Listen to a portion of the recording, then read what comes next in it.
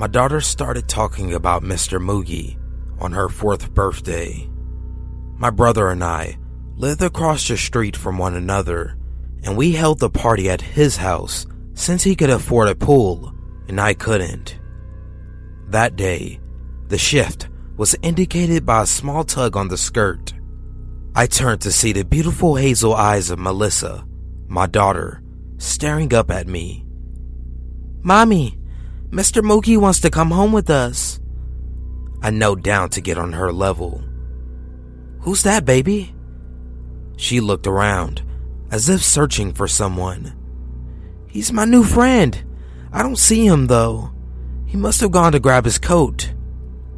I realized then that my little baby had her first imaginary friend. I nodded enthusiastically. "Of course he can.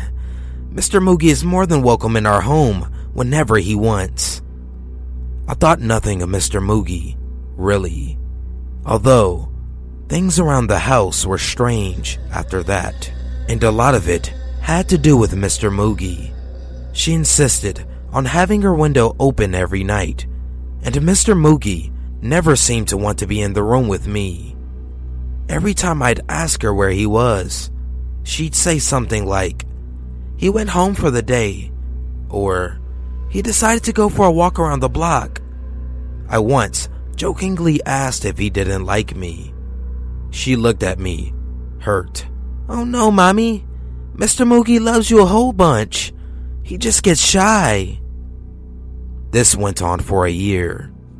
The only problem was, the more time went on, the more immersed she became in Mr. Moogie.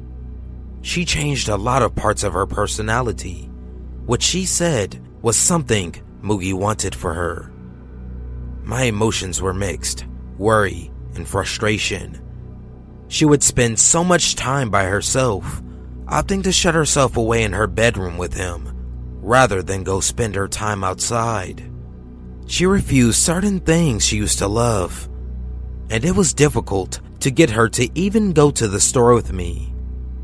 I'd try to take her to her dad's on weekends, but if I could even get her there without her throwing an enormous fit, I'd get a call within a few hours from my ex-husband, absolutely insisting that I pick her up.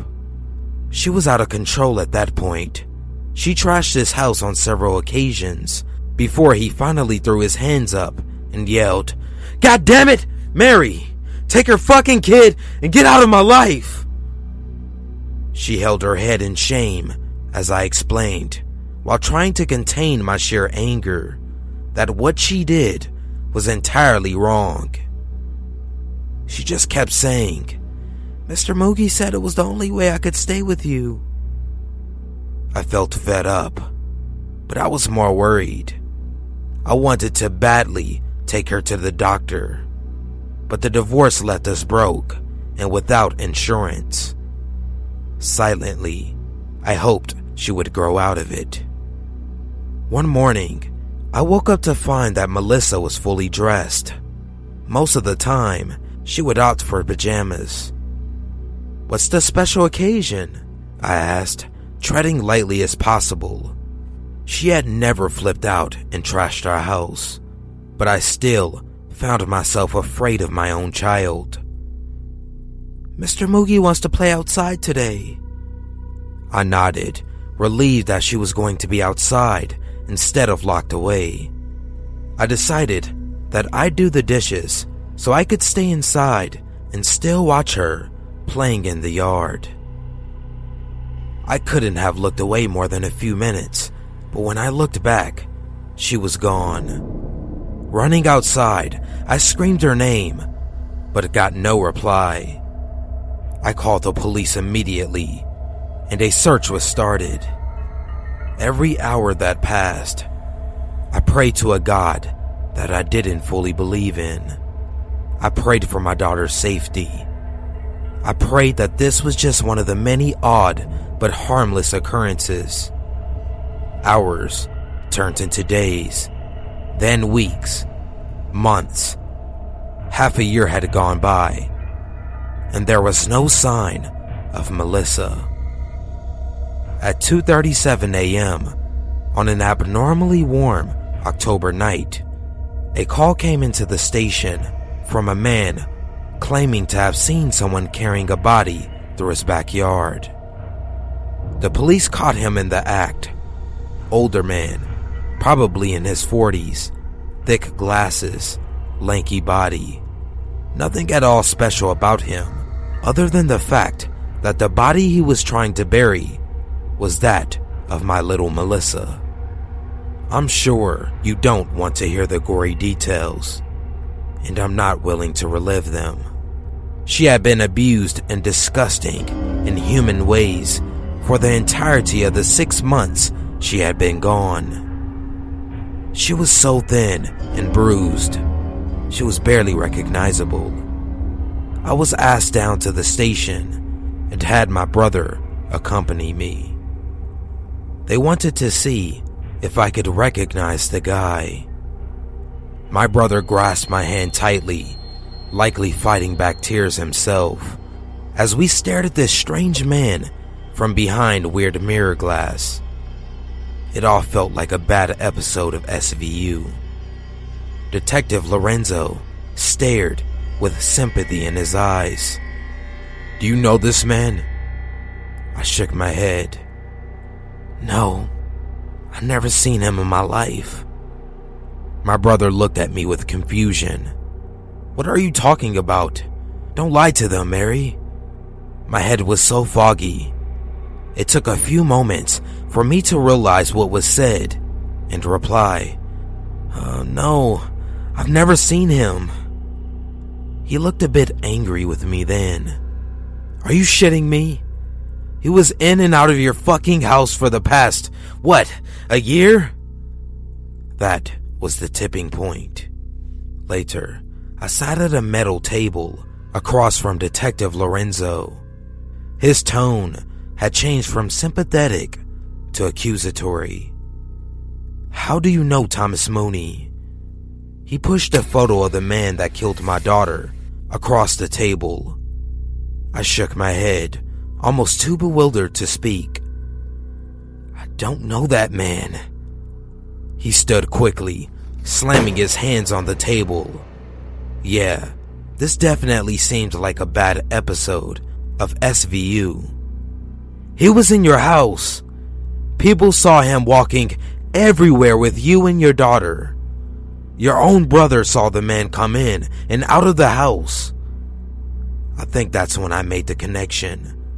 Moogie. There was no way. Mr. Moogie was imaginary.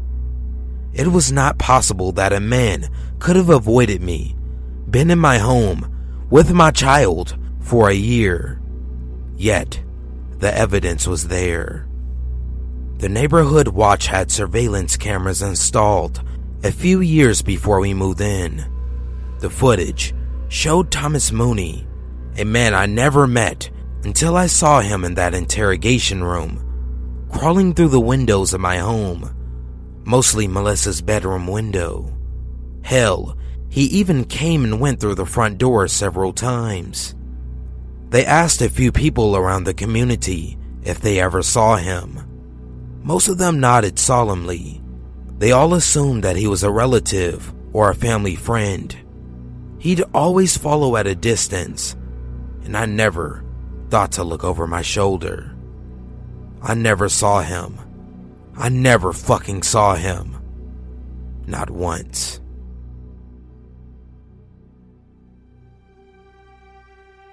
A week or so before my 10th birthday, I walked to the corner store with a $5 bill and picked up a jar of ragu for my mom. On my way home, a man I'd never seen before fell in step with me and began talking. "Hi," he said cheerfully. "My name is Dr. Ramsey. I'm a pediatrician. Do you know what a pediatrician is?" I walked along silently, not replying and fervently hoping he'd take that as a sign he should leave me alone. Subtleties were not his strong suit, though, because he kept right on chattering. "Are your parents looking for a pediatrician for you? Of course, you're almost a big girl now. You'll be needing another kind of doctor soon, won't you? That's okay, though. They can still bring you to me until then.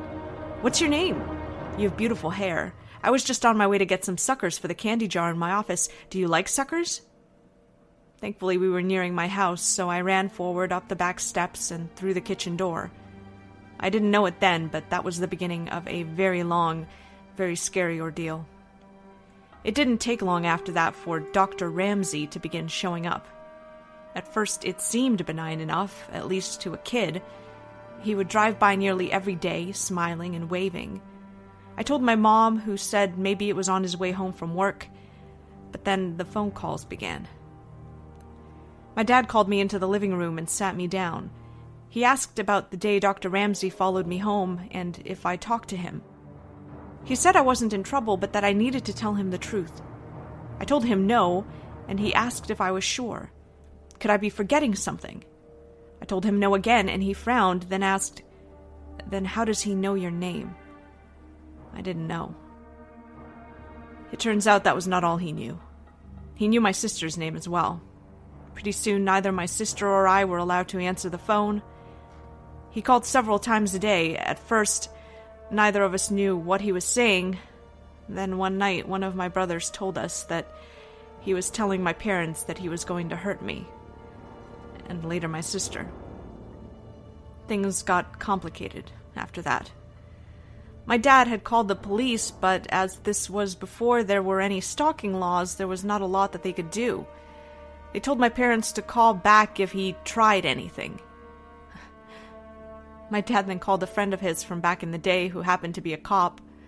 For the next month, my dad's friend escorted me to and from school. Suddenly, life as I knew it came screeching to a halt. I couldn't walk to school alone, I couldn't play outside, I couldn't walk to Super America, sort of like a 7-Eleven for those who don't know. When access to me was completely denied, things escalated. It was around this time he began threatening my sister as well. Then one afternoon, my sister, two of my brothers, my mom and I were in the kitchen. One of my brothers saw a glimpse of someone in the garage. They'd seen him too. Dr. Ramsey came bolting out of the garage, my brothers chasing after him. They ran all the way to Cherokee Park, where he lost them in the trees. My parents called the police again, but nothing came of it. The only information they had was a description and a name that was almost certainly fake. A couple of weeks later, we woke to find our dog hanging from the side porch. She was a gorgeous saddleback German Shepherd, born the same day I was. We were all devastated. The cops said there was no evidence it was him and ruled it accidental, but none of us believed that. His phone calls became more informative in the meantime. He would talk about who was home and who wasn't. If my brother would say my dad was home, he would tell him who was really in the house. He would also talk about the house itself, about the window in the kitchen he could easily open with a knife from the outside even when it was locked, and about the French doors that connected the living room to the side porch, and how the lock could be finagled from the outside if you jiggled it just right. That night, my dad put in some carpenter nails at the bottom of the French doors until he could get a new lock ordered. My parents had to go to a company event for my dad's work. My older brothers were at St. West's roller skating rink. My sister was on the phone with her best friend. My little brother was on the floor asleep. I was watching Devo on the midnight special with Wolfman Jack. It was late. Suddenly the top of the French door swung inward, and in the few milliseconds before the nails in the bottom caused them to snap back, I could see his silhouette. My sister whipped the phone at the television, and we ran up the stairs. About halfway up, we realized our little brother was still asleep on the living room floor. As quietly as we could, we slipped back down the stairs to go get him. We all went into our bedroom and didn't turn on the light. This way we could see outside. We watched out the window for a while, and when we didn't find him, we crept down the hall to our brother's room to look. We looked down and could see someone standing at the back door. He knocked loudly. "What do you want?" My sister asked out the window. He stepped back and said, "Is this the Mercy residence? I have a pizza for delivery. Can you come to the door?" She scoffed at him, declaring she was not stupid. She could see he didn't have a pizza, and she was calling the cops.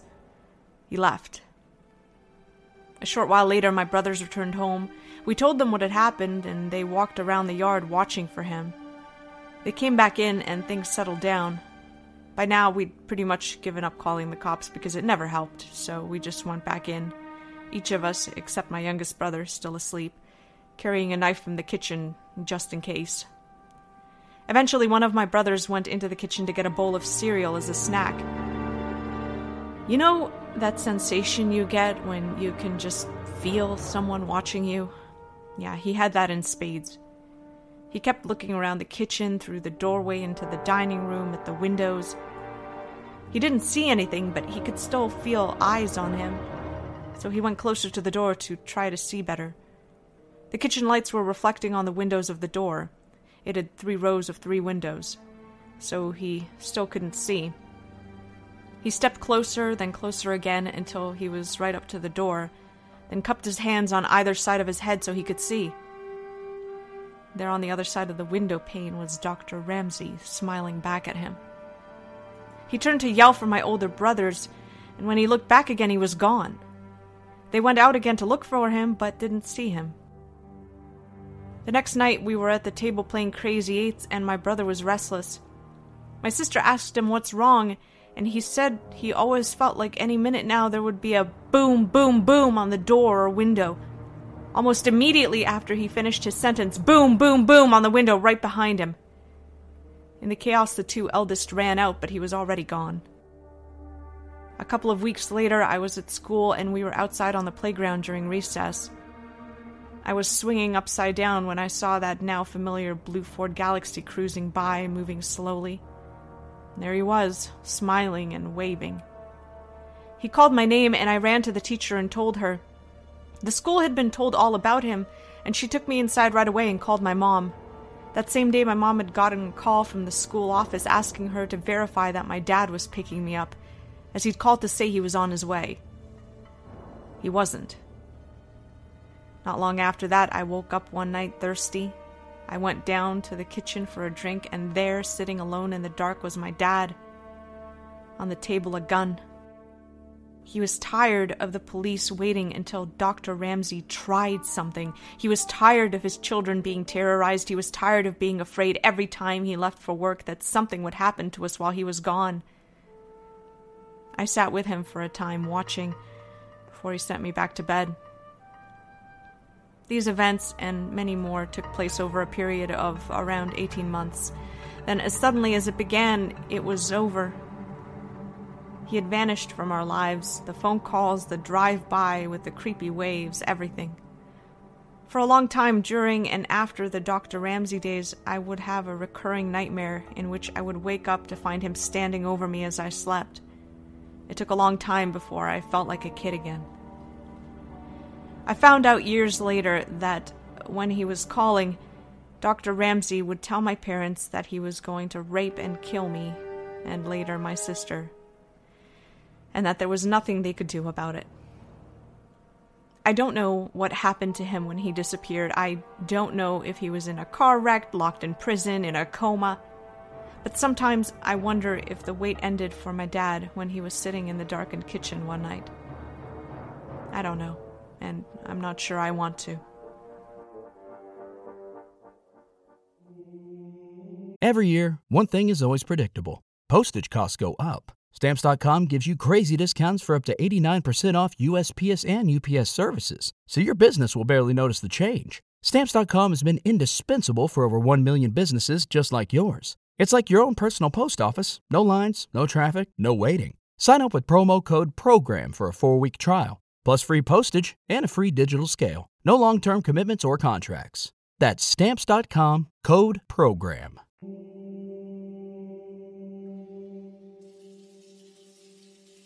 I have nightmares where I'm trapped in a shower. The drain is plugged, and the water won't stop pouring down on me. Water rises to my ankles, to my waist, and then over my head. The shower curtain turns to glass, and my screams turn to gargles. A dark figure presses its face against the glass on the other side, and it watches me. I plead, but it won't let me out. I swallow water and flail helplessly in my glass coffin. I wake up gagging. I know where this nightmare came from. I never have to dig deep. The incident is never far from my subconscious. Finding it is easy. Getting over it is not. It was the summer of my 12th birthday when the Hudsons moved in across the street. 3 people, one of them a really old woman.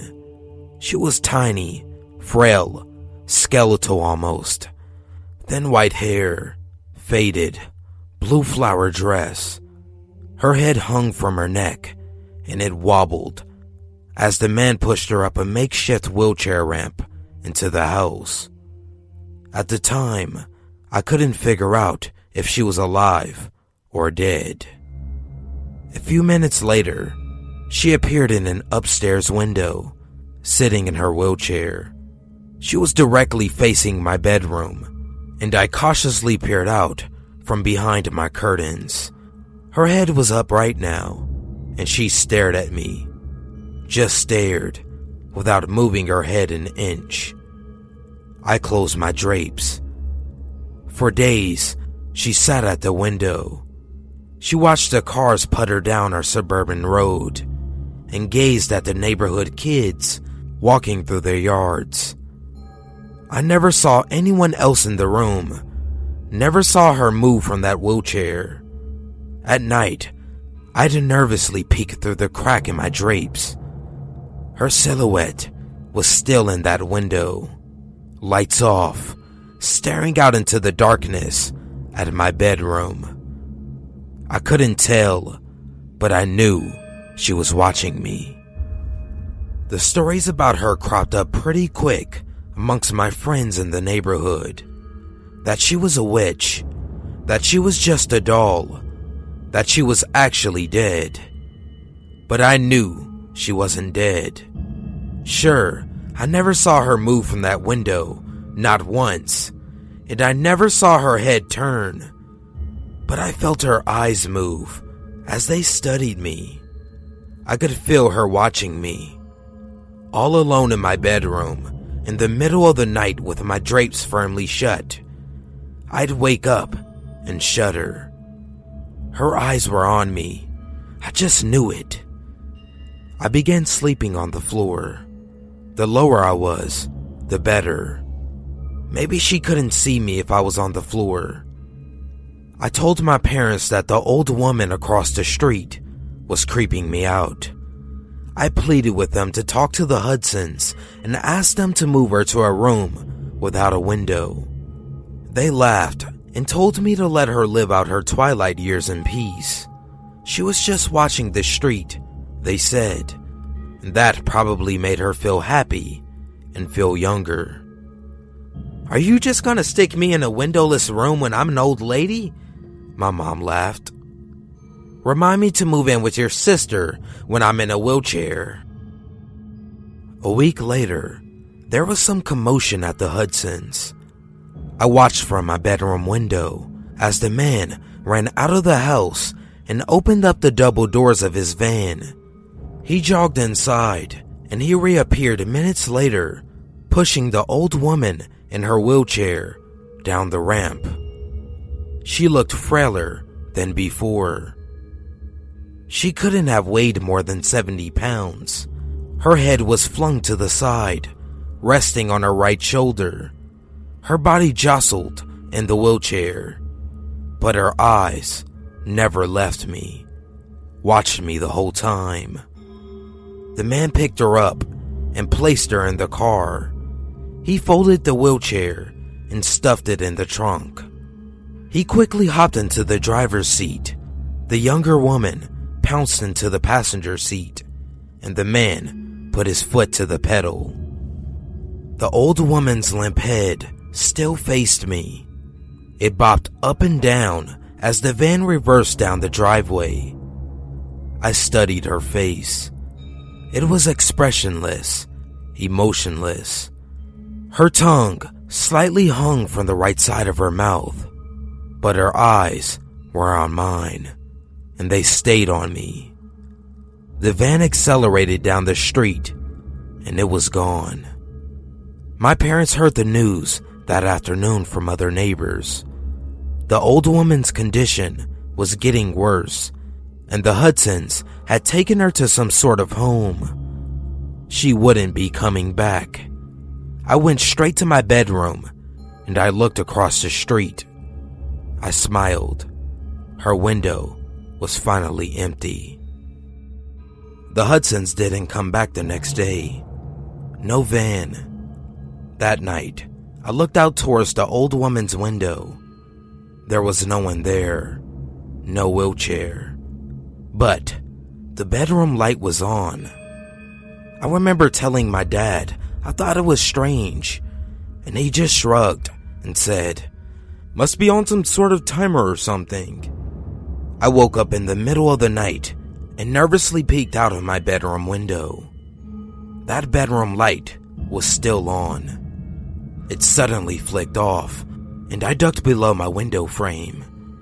I slowly rose and looked out, expecting to see the silhouette of that tiny, skeletal being. I watched for 10 minutes, pinching and straining my eyes. The lights quickly flickered on and then off again. I slept on the floor again, clutching my pillow close.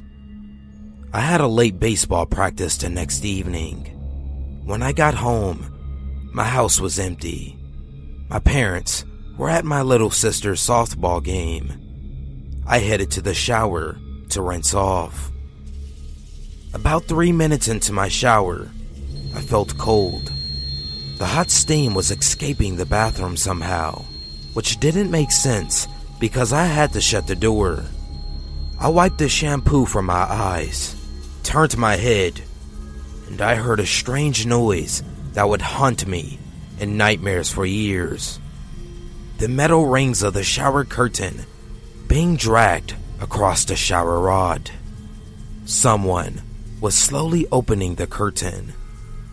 The shampoo stung my eyes, and through the stinging, I saw a dark figure behind the curtain. Long, pale, bony fingers gripped the curtain. As it slowly opened, I instinctively backed up in the shower, and the curtain opened completely. There stood the old woman. I must have only looked at her for 1, maybe 2 seconds, but at that moment time stood still. All these years later, I can still draw you a vivid picture of the horrifying image in front of me. Disheveled white hair, crazy in her eyes, bones jutting out from under her stretched skin, stark naked. Blotchy skin, warts all over her body, skinny breast hanging to her waist, hair where I didn't know people grow hair. She smiled grotesquely, and I felt a shower tile against my back and the hot water pound my face. In her other hand, the old woman held a letter opener. "August," she mumbled. "August, August, August." I leaped past her, knocking her tiny body to the floor. I ran downstairs, naked and soaking wet. In my panic, I somehow remembered I was nude, and I yanked a pair of shorts out of the hamper in the laundry room, sending the hamper crashing to the floor. I hightailed it on foot down the street, eventually winding up at my friend's house. When the police arrived, they found the old woman crumpled to a heap in the bathroom. The shower was still running. The policemen were all really nice to me, admiring me for my bravery. I told them what she said to me, August, and asked if they knew what she could have meant. "It will be August in a few days," one of them shrugged, "and you can never fully understand old and crazy, son." The Hudsons only came to our street once more to retrieve their stuff. The for sale sign was up in days. My mom told me they couldn't face the neighbors for what happened. Apparently they had taken the old woman, the man's mother, to a special home downstate. Somehow, some way, the woman managed to escape the home and caught a bus back to our town. It never quite made sense to me. She was so old, so frail, so helpless. She could barely move those weeks she lived in that house. How had she managed to travel hundreds of miles on her own? Anyway, you can imagine what this did to me. I didn't shower for 21 years. I took baths, which I suppose aren't that different. It's still a tub, and it involves hot, soapy water. But a shower, with its closed curtain, water peppering the tub floor, and steam climbing the walls. You get lost inside your own head in the shower. Thoughts consume you, and it feels so utterly safe. For a few minutes, you are alone from the world in your own private, misty kingdom. But that's what makes the shower dangerous. You're enclosed, vulnerable, naked. You're exposed. I talk to people about it. My parents, a shrink. But mainly I tried to push the incident deep down into places where I couldn't find it. I didn't talk about it with anyone since I was a kid. Life carried on. Besides the baths, I was pretty normal. A few months ago, something inside me clicked. I felt the urge to re-examine the incident. It was almost like a voice in my head was telling me to do it. My head wanted closure. I spent hours online one night trying to track down any information on the Hudsons and the old woman. I finally found what I was looking for, an obituary for the old woman. She had died 4 years ago. Somehow, that walking skeleton hadn't checked out for another 15 years. The obituary photo was a black and white picture from when she was a young woman. It was a photo of her and her deceased husband on their wedding day. His name was August, and he looked exactly like me. I closed the browser and stared at the computer desktop for 10 minutes. It finally made more sense why she called me August. Why she was obsessed with watching me. Maybe she used to write letters to her husband, and that's why she was clutching the letter opener that night. For a small moment, I felt a little better. Things always feel better when they make more sense. "Honey, is everything okay?" It was my wife. "I think so," I said. I took the first shower I had taken in years that night. I didn't even jump when the curtain rungs dragged across the shower rod and my wife entered. But as she embraced me under the hot water, one question wouldn't leave my head. How come the young woman in that wedding photo looks exactly like my wife?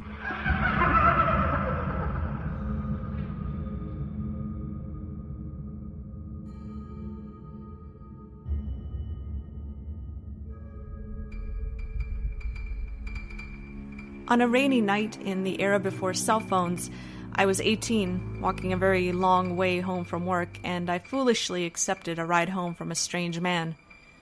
Small town girl living in a lonely world, and I had just gotten off a double shift. He was elderly, acted genuinely concerned for me, and I saw a Bible in the back seat. Probably safe, right? The car was old and broken down, and he had to get out to open the door for me.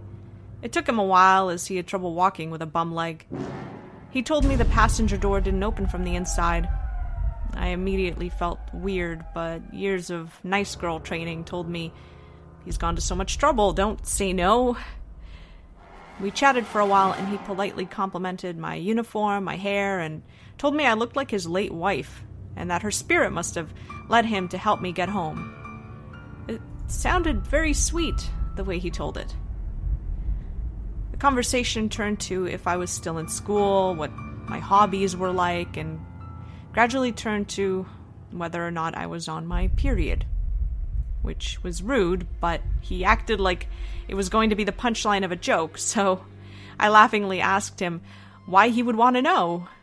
And he said very calmly, "Because if you're fertile, we should start trying for a family right away.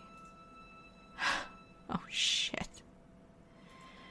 He said that God had kept him lonely for years, but now, because I looked so much like his late wife, it was clear I was meant to be his, so he could start life over again, and finally have lots of children like his wife was unable to do.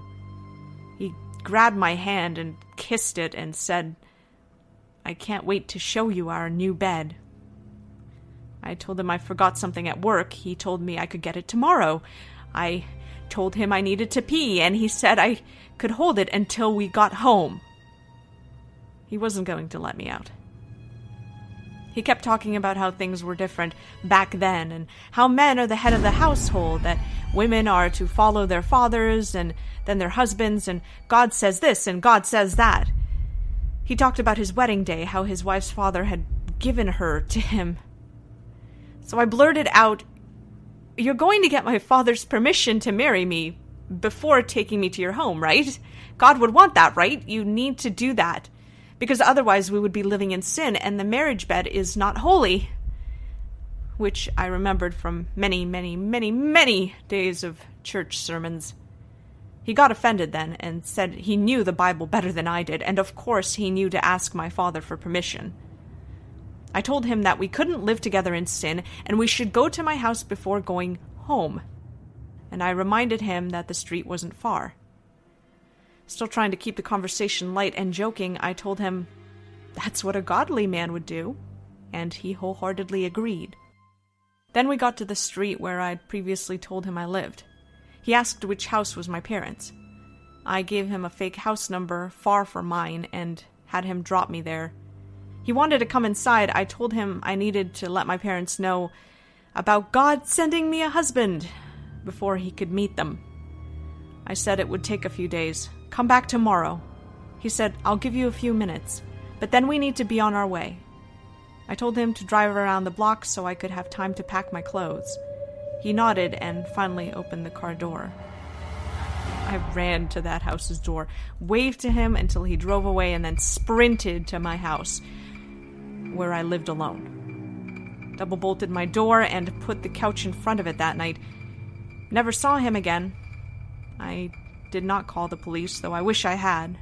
I moved in with my boyfriend a few days later, and I insisted on waiting at work until he could pick me up every night.